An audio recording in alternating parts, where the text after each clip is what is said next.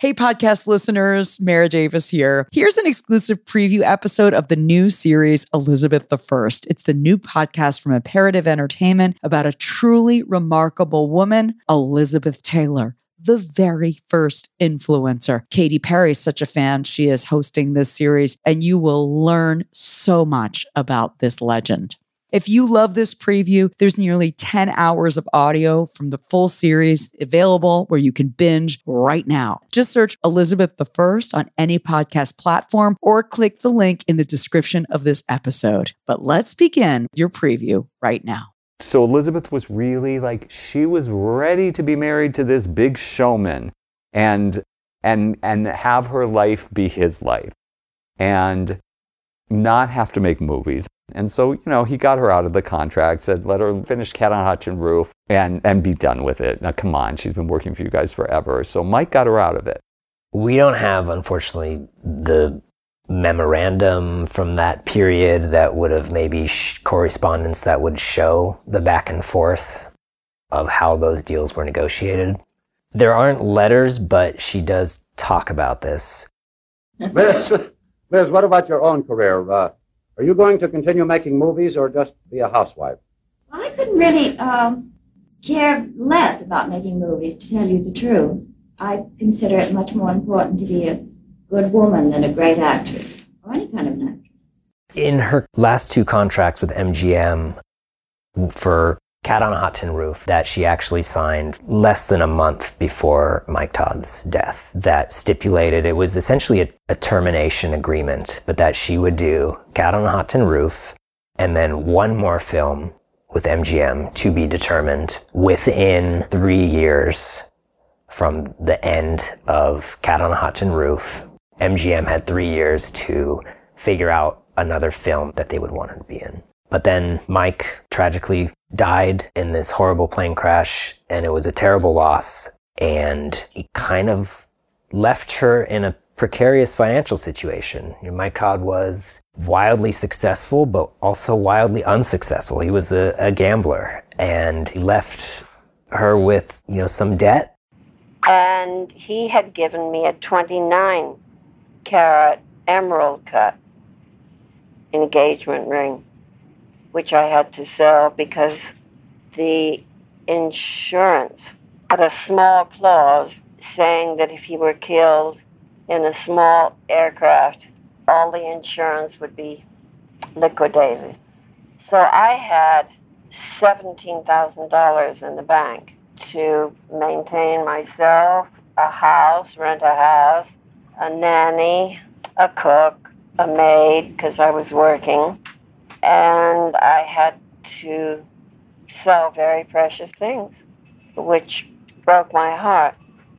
So she kind of was forced to keep going. So she did Butterfield 8, which was the film that MGM wanted her to do, cast her as a call girl.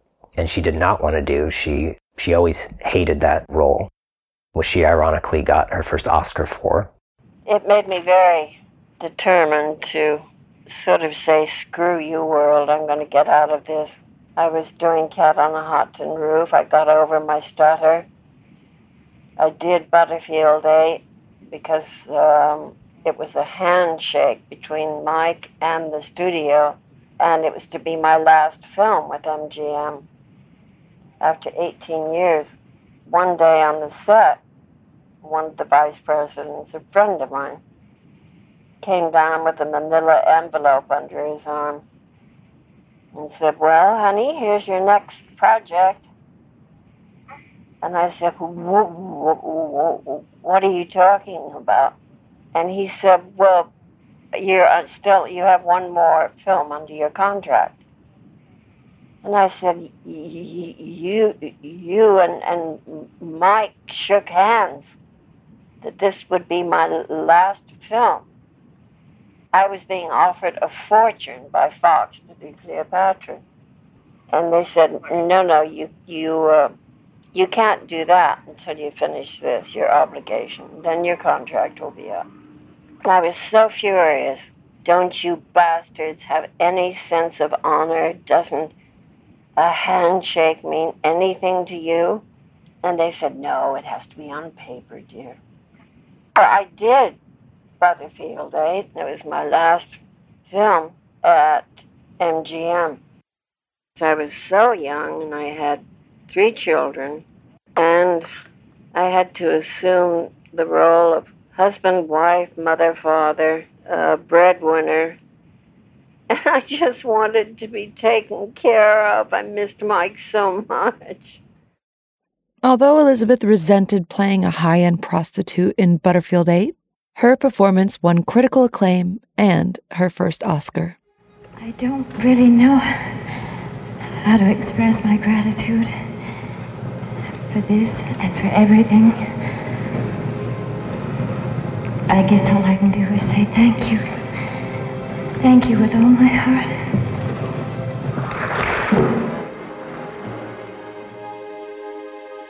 But what Elizabeth had actually won, had earned, by negotiating her exit from MGM with that final film for them, was control over her career. And her acting success was the playing card that she was happily willing to fold in order to win the life that she wanted with Mike Todd as a wife and mother. For Elizabeth Taylor, forging a multi-million-dollar acting career was not her winning hand. But because of Mike's death, of her tragic loss, of the debt left behind, that was a card on the table. And if she played it, she could not only survive, but triumph. As Mike would have seen it as well, Cleopatra was the ace in the hole. The sheer amount of paperwork and back and forth between lawyers, agents, and executives involved in how Elizabeth cut that deal is one of the biggest secrets in the business. Though you might remember $1 million when you hear the words Cleopatra and Elizabeth Taylor, there's much more to the legend than has been told, and it's even more impressive. Elizabeth's archivists found the receipts for the first time ever. This is the full story. She was, I think, starting to try and take control of her life, but then tragedy and life got in the way. She had to change her plans. Whether she would act again was to be seen, but either way, she would not be beholden to the studio or another company. She could be independent and make those decisions for herself. I finally got away from MGM and was one of the first ones to start my own company and make my own deals and go without an agent. And I enjoyed dealing with the studios and telling them where to go. That was nice. And I was quite a good businesswoman. So with Cleopatra, Elizabeth is finally free of MGM. She can make her own choices, and she uses that power to grab them by the balls. The producers want Elizabeth. Everyone wants Elizabeth. They had tested for other actresses, and hands down, it was to be Elizabeth. And the budget kept going up and up and up to account for all of this. She may have told the story in a more humble way that she's only offered that outrageous number to get them to go away. But believe me, Elizabeth knew what she was doing. So as an archivist, I was excited to dig into the contracts and start digitizing those, cataloging them. And with Cleopatra, of course, I had this, as most of the public does, this legend in my mind of the $1 million. And I don't know if I expected to just see, $1 million there, right in the first line for the compensation. But, maybe a little part of me expected to see something like that. So I start reading through the Cleopatra contract, and I see that the base compensation was $125,000 to be paid over a period of 10 weeks with a 6-week time for, I guess, off time. So it would be a total 16-week production. And so I thought to myself, well, that's not really close to $1 million. In fact, that was her compensation for Cat on a Hot Tin Roof and for Butterfield 8 for her previous films. Now, granted, those were paid out at a lower rate and over a longer period of time, but still that struck me as a little odd. And so then I keep reading down and I see another number which was $50,000, and that was per week of overtime. Afford Anything talks about how to avoid common pitfalls, how to refine your mental models, and how to think about how to think. Paula, while certainly you can mess up on $1 million a year, it is far less likely than it is on $30,000 a year. Right. I would meet wonderful people that were struggling with a budget that was super tight. It was 100%. You need to make more money. Make smarter choices and build a better life. Afford Anything, wherever you listen. Cleopatra, the production was famously a fiasco, a mess. It took over 2 years. She couldn't have known that this film would take as long as it did and that she would be getting 70 weeks of overtime. I mean, that explains it, right, of how she ended up, it wasn't just $1 million, because at the end of the day, she ended up getting several $1 million when all things were said and done, so it was even arguably better.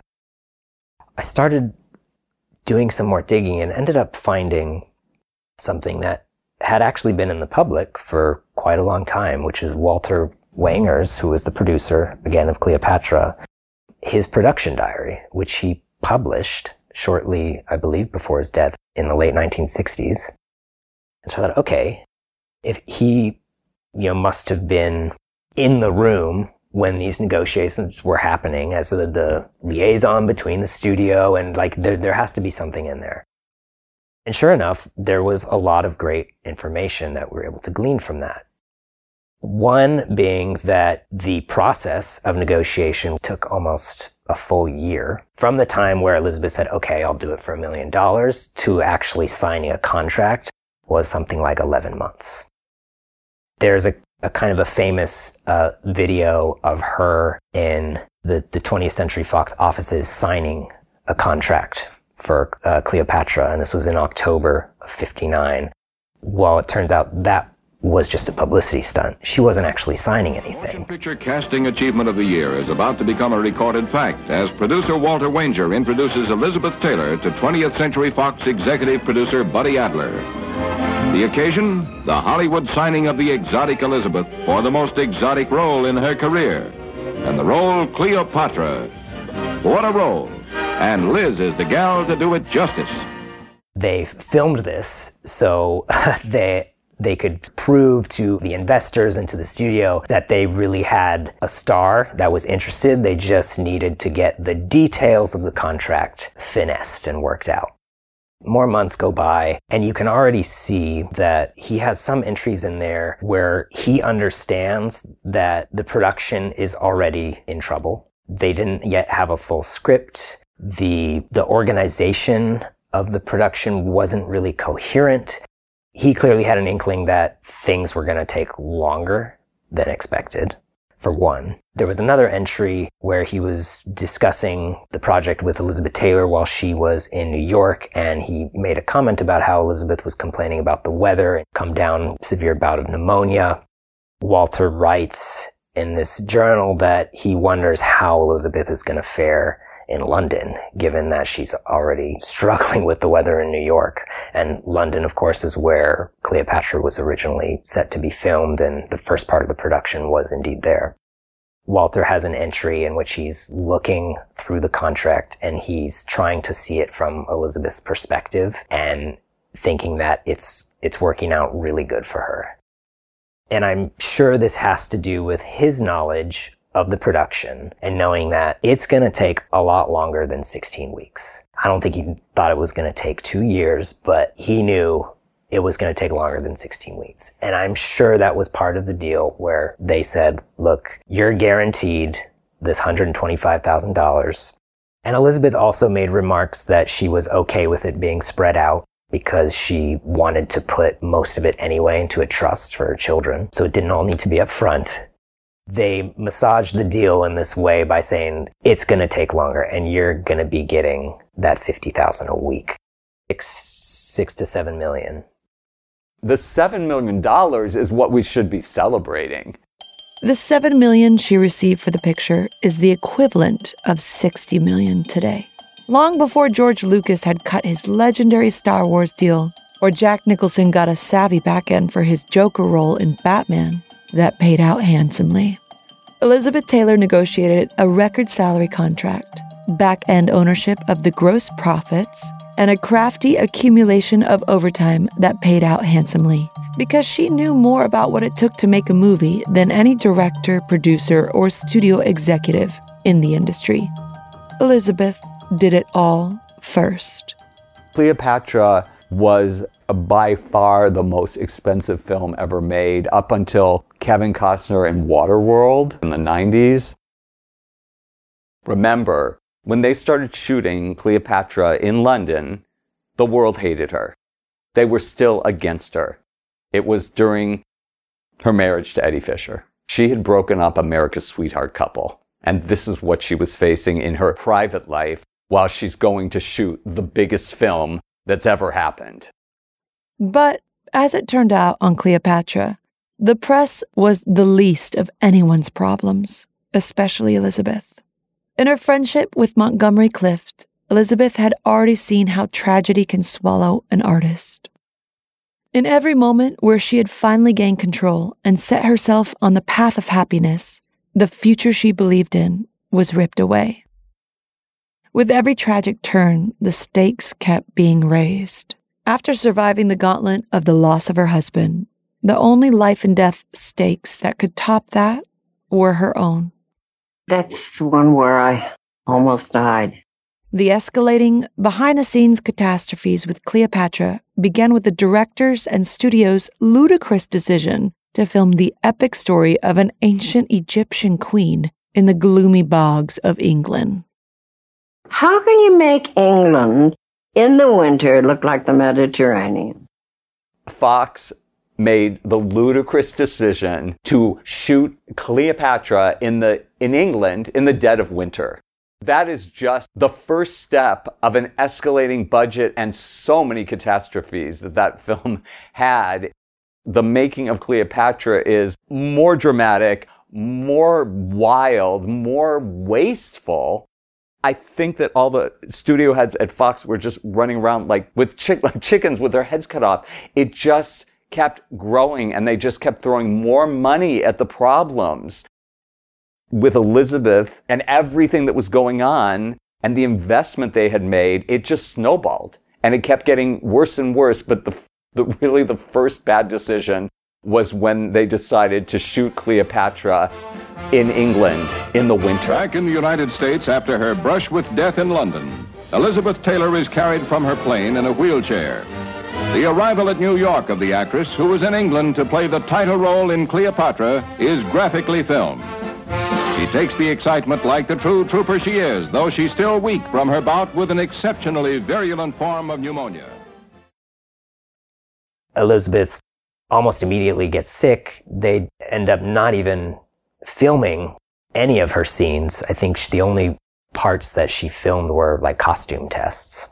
She gets better, she comes back to work, but then she gets pneumonia again, and then she gets really sick and has to have an emergency tracheotomy. I knew I had pneumonia, and I was in an oxygen tent, and I had a nurse, and she kept checking me and removed all my nail polish, and one time she checked me and my nails were turning blue.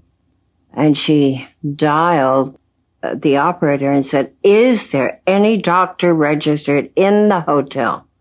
Well, it just so happened that I was in the Oliver Messel suite, and there was the Oliver Messel party room 2 steps away, and they were giving an engagement party for a young Welsh doctor.